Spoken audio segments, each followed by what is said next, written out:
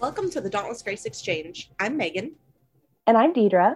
And today we have another married couple on our conversation today about as we continue the Enneagram and Relationship series.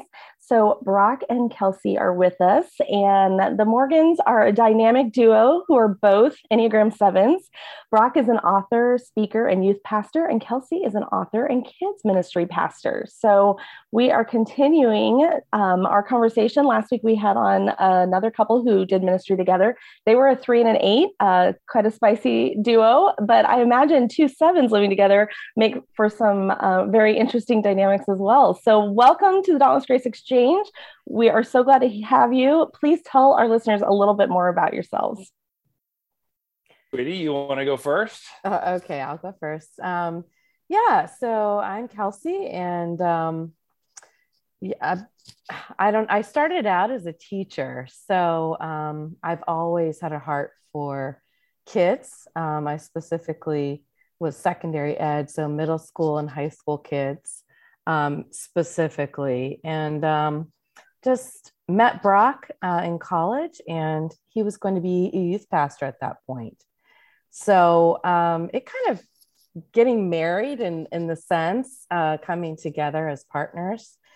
We both have the same heart. We had a shared heart and a shared love. It's more recently that I have become the kids ministry pastor at our church. And yes, as an Enneagram 7, it's all about fun. We have such a good, and I come home, I'm like, I had so much fun. And in every aspect of what I do, it's if we're not having fun, we're doing something wrong. So I enjoy that a ton. Brock and I have been married for 27 years. Okay. Am I going to get it right? Well, Kelsey's not the best with numbers. Underestimating and overestimating numbers. So, and we have a daughter, an adult daughter. She's 25, who also lives with us and is also a wonderful Enneagram 7. So fun. It's insane around here, basically. It's a party. And our dog is a 7, so we've had him tested. Well, did you have, I'll shut up. You wanted to ask a follow-up question. Go ahead. I don't. I was actually going to explain how we met you, Brock, and explain why we knew you were a 7 before you ever disclosed that information. And then I'll let you talk about yourself. I'm excited to hear this. We have told this story secondhand to so many people. So we met you at the end of June. We were at a youth conference in Colorado, and you were the speaker for the week, and you told the most amazing stories.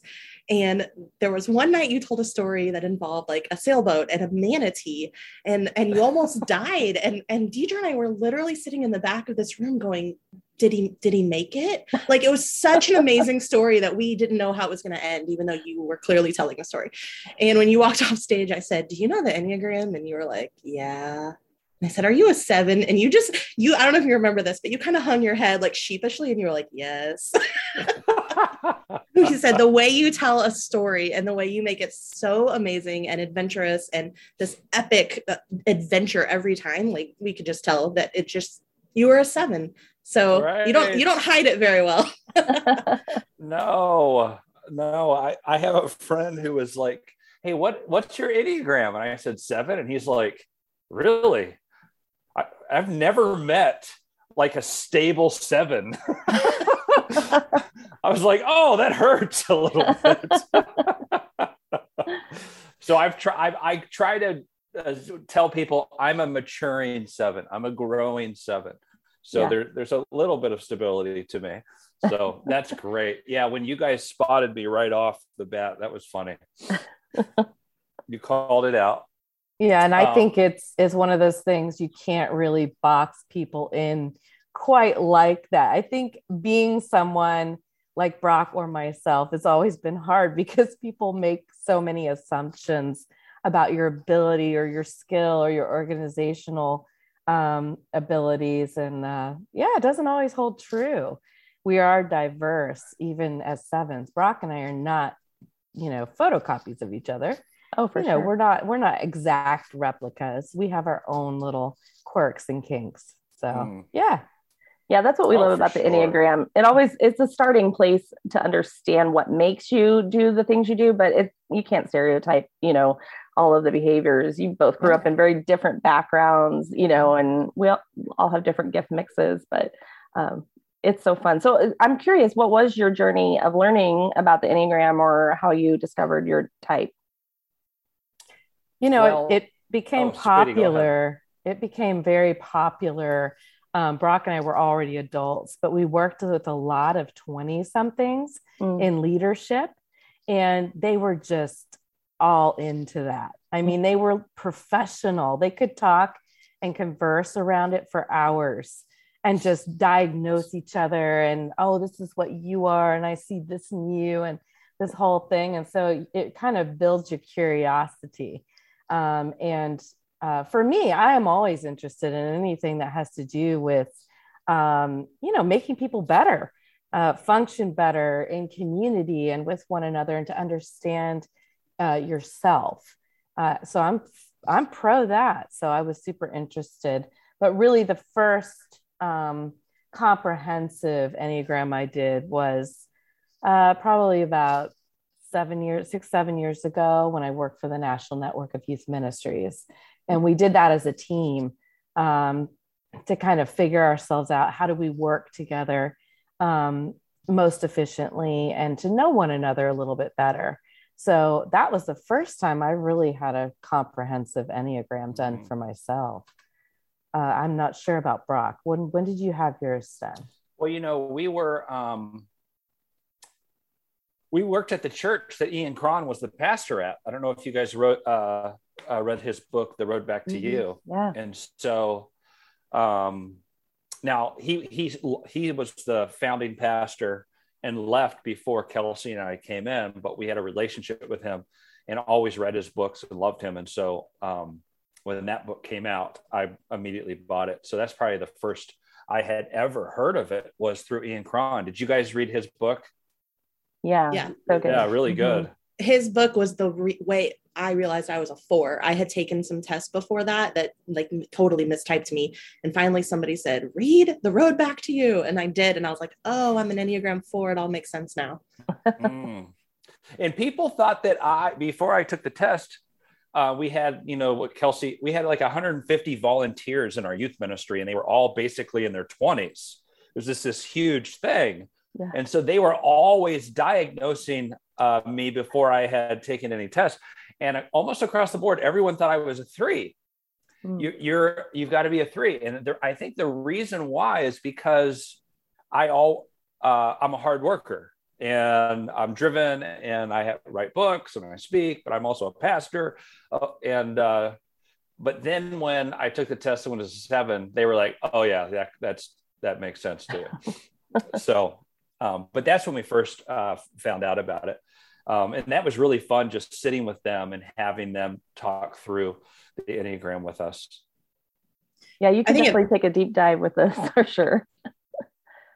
Yeah. And I think it makes sense, like that 3 and 7 would look a lot alike. Sometimes on paper, they're both like in the aggressive stance. They're both future focused. They both are goal driven, kind of ready to get people motivated and moving forward. So, I mean, they're different in a lot of ways, but I understand why it could be from the outside. Maybe if you don't know your motivation, why you would look like a 3 to some people. Right. Totally. Sorry, we're some of those nerds that can talk about this for right. hours. So. We'll try not to bore you. No one said a nerd. We own the label. It's okay. Yeah. Kelsey, I'm curious, because you were like, we're not actually carbon copies of each other. How are you different 7s? Like, how does that play out differently for both of you? I tend to be maybe a little bit more conservative. I've found that, for example, Brock is incredibly spontaneous, to the point where he'll walk in the house after a long day and go, hey, let's go do something. And I look at him and I go, what do you want to do? Because I don't function quite that way. I need just like the bones of a plan. Like it doesn't need to be planned out. I'm not a hyper planner either, because I am a 7. But I need a general understanding of what it is exactly we're going to do. I don't want to drive in circles in the car. And we've done this. Where do you want to eat? I don't know. Where do you want to eat? Where do you want to eat? I don't know. What do you feel like? I don't really care. I don't have it, and he's like, well, I don't really care. Just tell me where to go. And we're literally driving like around and around. And you're going, oh my gosh, somebody please just make a decision here. And so I do enjoy kind of the stability of having just a framework or an outline of a plan and what we're going to do. My tendency is to be a little bit more structured that way, I think sometimes. But on the flip side, Brock, and I won't share all of it, but had to learn at an early age to be very organized for himself. That's how he functions in the world, where I just kind of went with the flow, like whatever's going on, I just kind of went with it. And so for the beginning of our marriage, I was much more that way. And so he was kind of the director of what we did. And I just was like, woo, I'm along for the ride in the moment, like enjoying all the stuff is so fun. And I think with age and wisdom, I've gotten a little less that way. I'm like, I know I need some structure. I need to know what's going on. I can't just drive in circles. So yeah, I think in fourth grade, I was diagnosed with a learning disability, and it forced me to, in order to like function, to become a very detailed oriented, organized person. And then to become a really hard worker. So a learning disability, people with learning disabilities will either just kind of be like, I'm done. Like, and life just happens to you. And for me, I went the other way and became this determined, organized. It's just, I had to learn how to learn. Yeah. And so some structure into my learning, I think helped me. So I had this spontaneous kind of 7 joyful, partier with details. So it actually helped me as I became a professional youth worker, that parents trusted me because yes, I was spontaneous and fun, but there was always a reason why we did everything. And there was details and our ducks were in a row. And that really goes back to this learning disability. It ended up becoming a gift to me. Yeah. So for some of us, we take it for granted when things come easily in any realm of life, right? Whether that's learning or something else. But when it comes easily, you don't realize what a gift it is for you. And so when someone else has to work for that, they have to set the structure up. I actually, one of my kids, he got A's really easily in school, and then he went to college and he didn't have any like structure in place to learn. And all of a sudden it was a lot harder and he wasn't doing well. And it was just because he kind of floated through school, small classes, got done what he needed to do. And then all of a sudden he had to own some of that and he hadn't learned the structure around it. So I can definitely see that as a gift that was given to you to teach you the diligence of that. Oh, totally. Yeah. It totally stunk. Oh, I don't think I learned even how to learn until like my sophomore year of college. Like it was just a struggle. And unfortunately, a lot of classrooms aren't set up to help students figure that out. We kind of especially back in the 80s and the 90s, you were just a dumb kid. I suppose. I know. I'm so sorry. Well, Megan and Kelsey, you're both teachers, and how you're trained to teach is really to a very specific type of student almost, and so I think we've gotten so much better with that over the years. But what did you teach, Kelsey? Were you? Yeah, I was secondary ed biology. She's really smart. Yeah. So yeah, I started out. She knows what photosynthesis is. Hey, you can say it. That's I know good. that. But do you? No, kind of. But I taught English, so I'm not going to pretend I know much. Yeah. And teaching for me, I think I was, you get classroom control. Again, my wing 8 comes in there. I tend to do well up front and to maintain kind of control of the audience, if you will.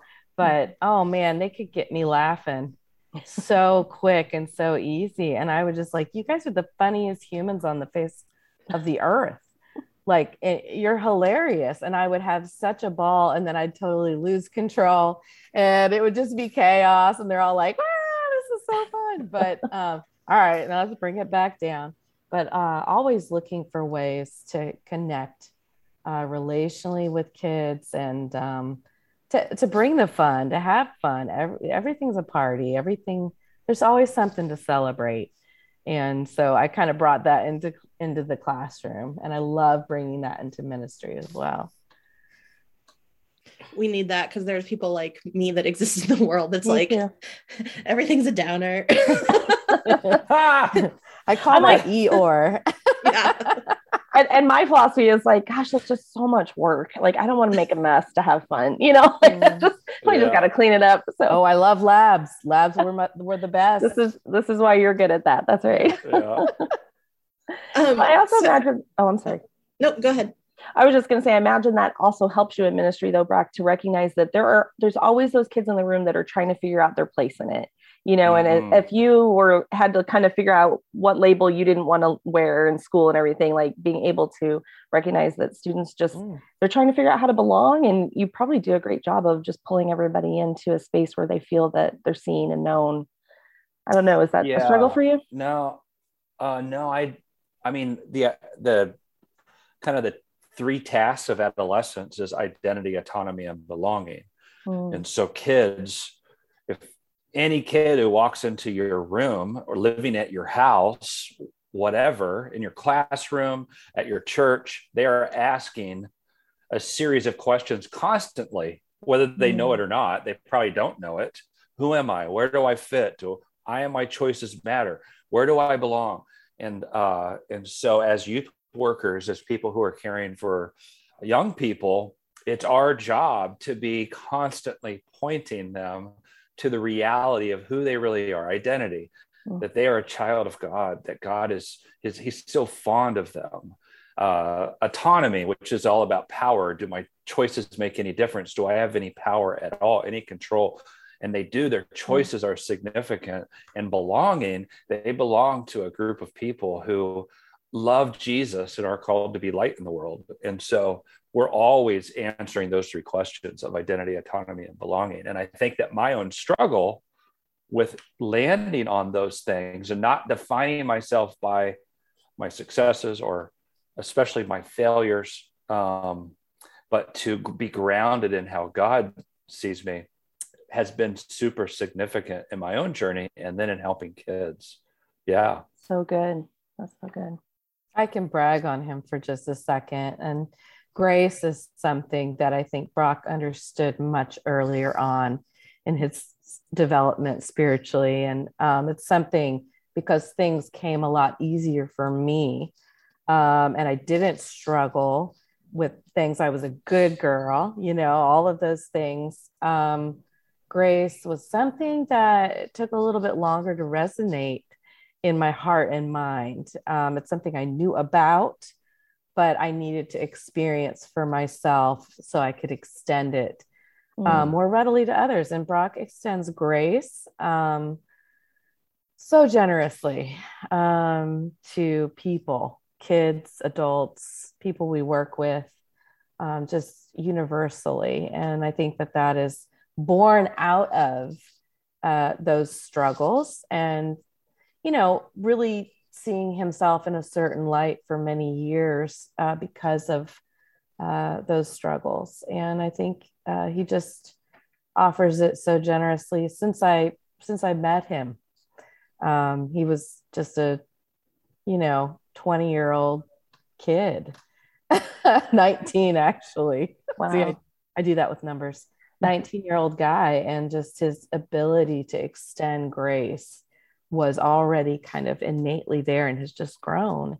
So yeah, it's been beautiful. And I've learned from that a ton. I was able to watch and take that in and go, ooh, I want to be like that too.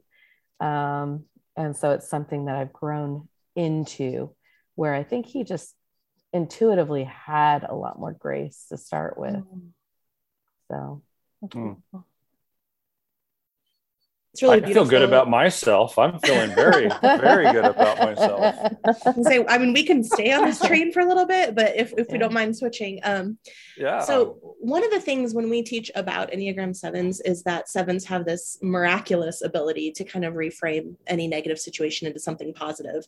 But what that tends to lend themselves to then is that 7s don't always have really good mechanisms to deal with difficult things or to face like really hard things.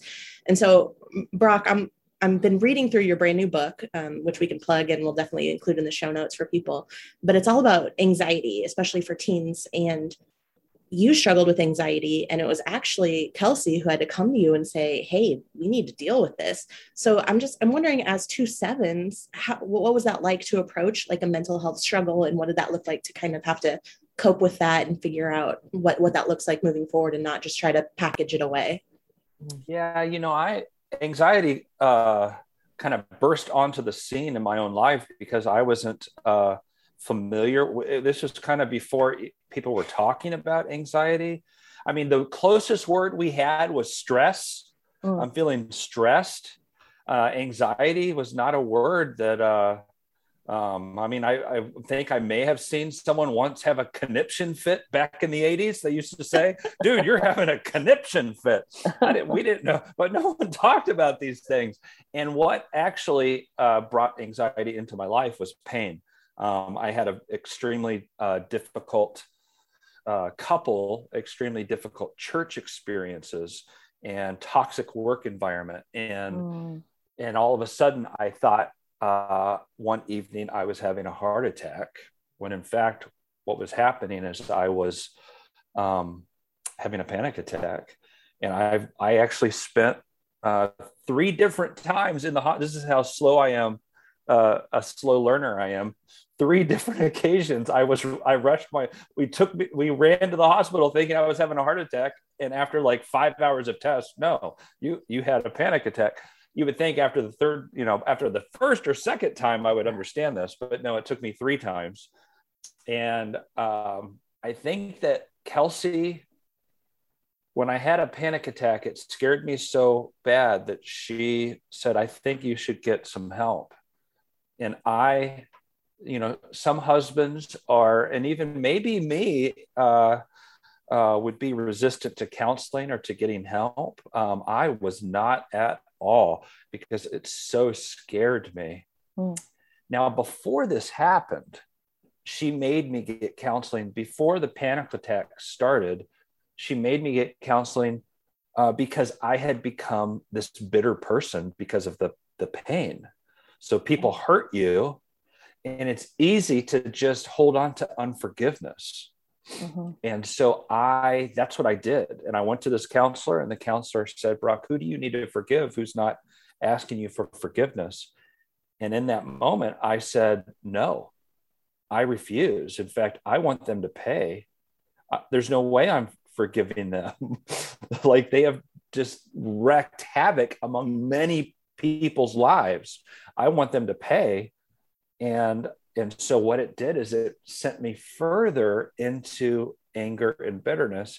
And then I had a panic attack and went for more counseling, and it rescued me because then I was scared straight. I was like, okay, this unforgiveness, this bitterness it's scaring me. Like it's ruining me. And now my brain is going, yeah, we're not putting up with this anymore. And my body reacted with a panic attack. And so I got help. And then right after that, all of a sudden we had all these teenagers struggling with anxiety and panic attacks. So then again, this anxiety became a superpower, a gift. So now I could empathize with kids who are struggling, but it kind of was birthed out of hurt and then not dealing with the hurt. So you say Enneagram 7s, I just went, I'll shake it off. I'll be fine. Let's just go have Mexican food and get me a margarita. I'll be good. And that didn't solve my problem. Avoiding the problem made it worse. And that's probably a tendency of 7s, is to, you're laying in the emergency room and you're like, okay, I have a problem. But you have to get to that point. And so, that was a flaw in me that resisted getting help until I was desperate for it. Well, you're probably like all of us in some ways. Maybe it took a few more times than other types, but I think our body stores pain in our, I actually just heard something. It wasn't about panic attacks, but it was a counselor who was talking about just the way our brain is wired. But they mentioned panic attacks in it, in the sense that when things begin to, like, we kind of get removed from a situation that maybe was toxic or painful, and we start to kind of start healing because we're kind of removed from it, then our body goes, oh, it's safe now to deal with some of this. And the panic will actually come because a part of our body that's held that pain is trying to get our attention. And it's like, and so it doesn't always happen in panic attacks. Maybe some people get sick. Maybe some people have other, depression or other things, but our body demands that we deal with pain, whether that's physical or emotional. And I think God wired us like that. That's a beautiful thing that he's given us, because he wants us to be whole. He wants us to be healed, and we just don't always have the coping mechanism in the moment to know how to handle the pain properly then. So he gives us like this opportunity later to come back to it where he's ready to meet us then. And it just sounds like that was the perfect wake up call for you, for the Lord to intervene in that story in a different way. Isn't it just so mysterious how the body remembers and how God made us this way? So even though in my mind, I'm choosing to forget or not think on things, the body remembers. Yeah. Mm-hmm. And that could propel us to healing eventually. Yeah. And so it's just a beautiful thing that ignoring problems is not the solution, and our bodies won't even let us. Yeah. Right. And I think for both of us, we are very good at helping others. We're very good at planning things for others. We're very good at guiding people toward help and dispensing wisdom. But when it comes to ourselves, not so much. I mean, I think that's where the breakdown is that because of that mechanism where we, I can muscle through this, or let's just go have fun and sort of cover it all up and feed that part of ourselves, that we don't deal with stuff. Because even in Brock's struggle, you have to know there's fallout for me, which I did not receive help for a few years after that. And it was this compounded grief that I was forced to deal with through a traumatic thing. So, I think we're not dissimilar in how we handled all of that. Right. I was the caregiver. So I was in this role of making sure everything was okay, making sure our daughter was okay and everything was still functioning and going. And that's also part of the impetus for me going, you have to get help. But what, of course, he didn't know is that I was being crushed under the weight of this as well. Yeah. So it's both of us. But I'm just going to ignore all my stuff because I'm going to make sure everyone else is good. We're all good and everything's good, and keep up the happy times and happy families. And so I think that's part of both of us. We recommend, and we both have and do go to counseling now in a much more regular way than I think we did prior to that part of our life. Yeah, part of our journey has been, and Kelsey maybe can speak to this, is, we have one kid, and it's not because we just wanted one kid.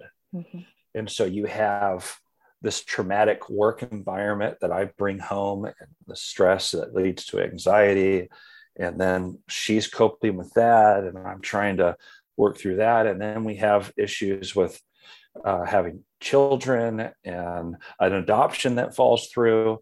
And there's so much grief. Yeah. And as sevens, well, let's ignore that. And it's not helpful. Do you want to speak into that, sweetheart? Oh, well, I think it's not uncommon. I think it's always so funny how so these trite things about the 7-year itch, or you hit your 40s and all of a sudden you're buying sports cars and you see, you're trying to hold on to your youth.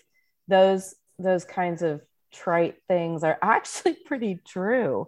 I think once we hit our 40s, it was like the culmination of all of that stuff. It's like we just didn't have the whatever it was that we'd had prior. We were not more naive, maybe. We just, you just muscled through and got through stuff. It had all kind of built up. And so you hit your 40s and now you're seeing your parents age, and you're you're at a point in your career where you're kind of like, all right, what's next?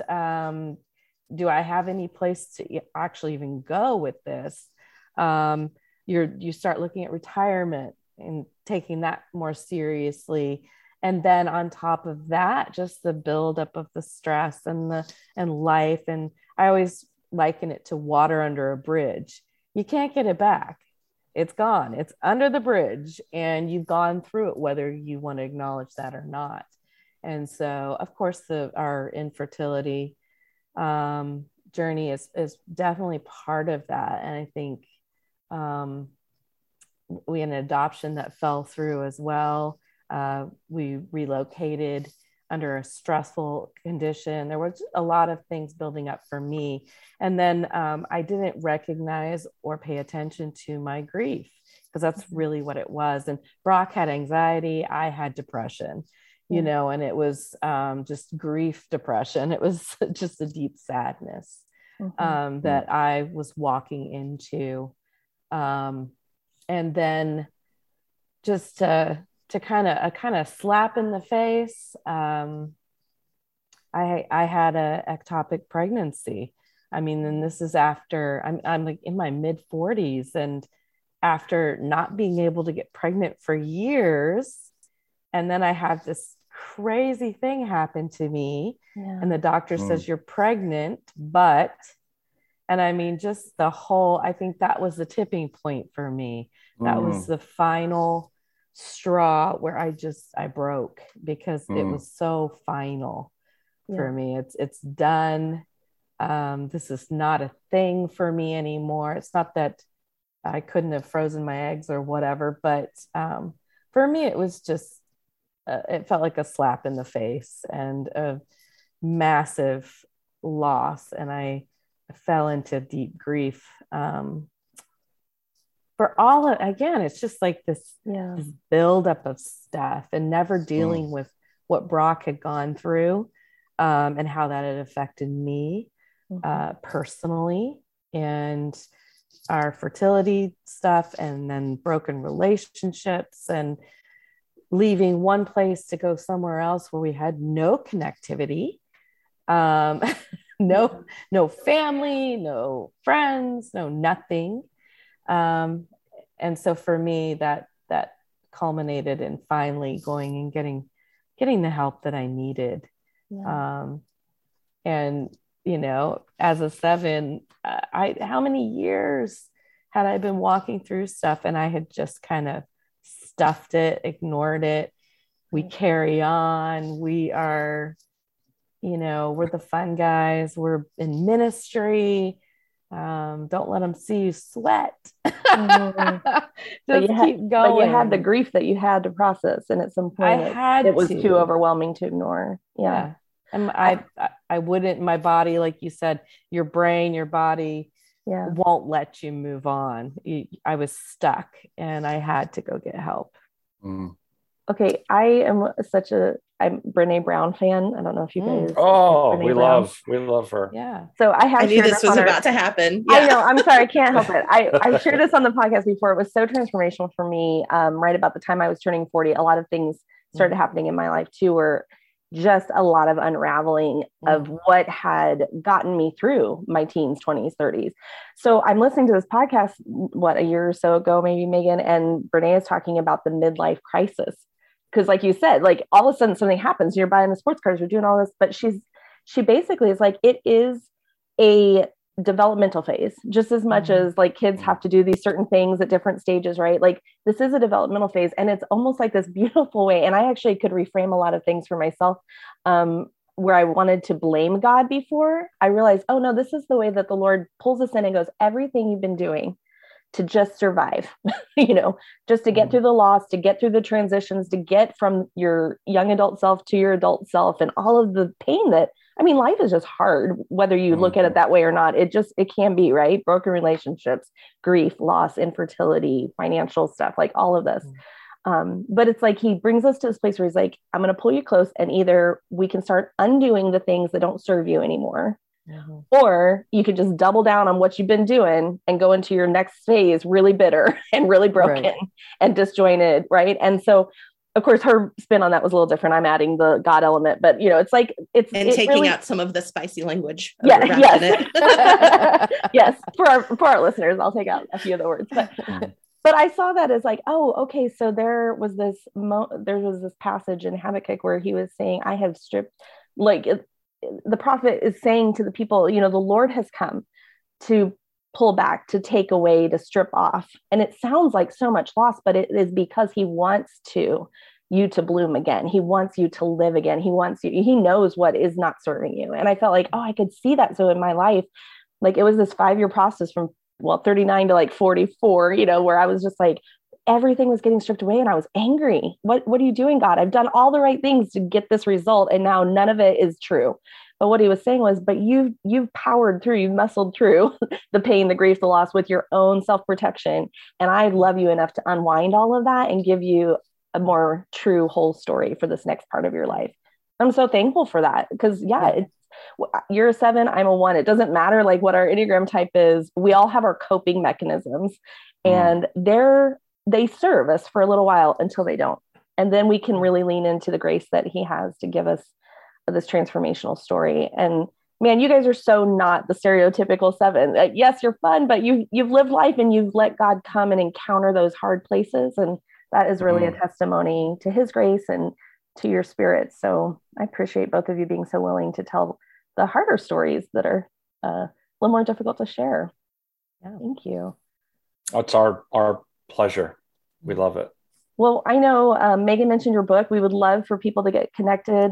When does it actually drop? I know you've started a launch team. Yeah. Is it available for purchase yet? It is. Awesome. Yay. Is that a 7 thing? You make a statement and then immediately follow it up with a yay. Yay.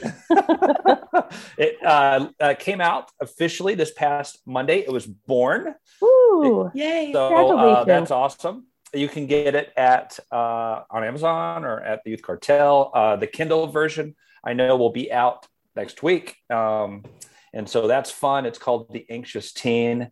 And it really is for parents, youth workers, teachers, anyone who cares about the next generation and what is really going on in kids' lives as they're carrying worry or fear or addiction or hurt or obviously anxiety, and how we can come alongside, journey with them, and help them. And so I'm really excited about this book.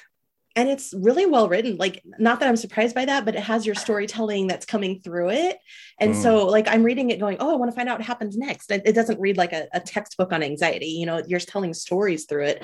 And so it's really relatable, and I'm enjoying it. And if we had another 15 minutes, I would make you tell the manatee story, because it's hands down probably the best story I've ever heard in my life. But we don't have the time to do that right now, unfortunately. Yeah, maybe another time I can come on and just tell the manatee story.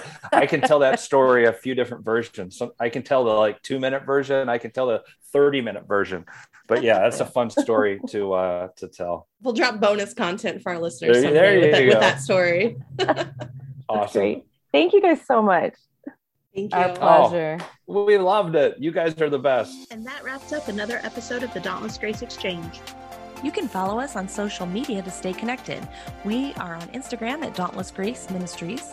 Our Facebook page is Dauntless Grace, and you can join the conversation in our Facebook group at facebook.com/groups/teamdgm.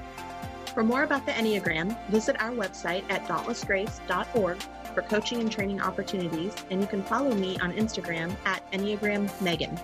And be sure to check out our website for more information about today's podcast at dauntlessgrace.org.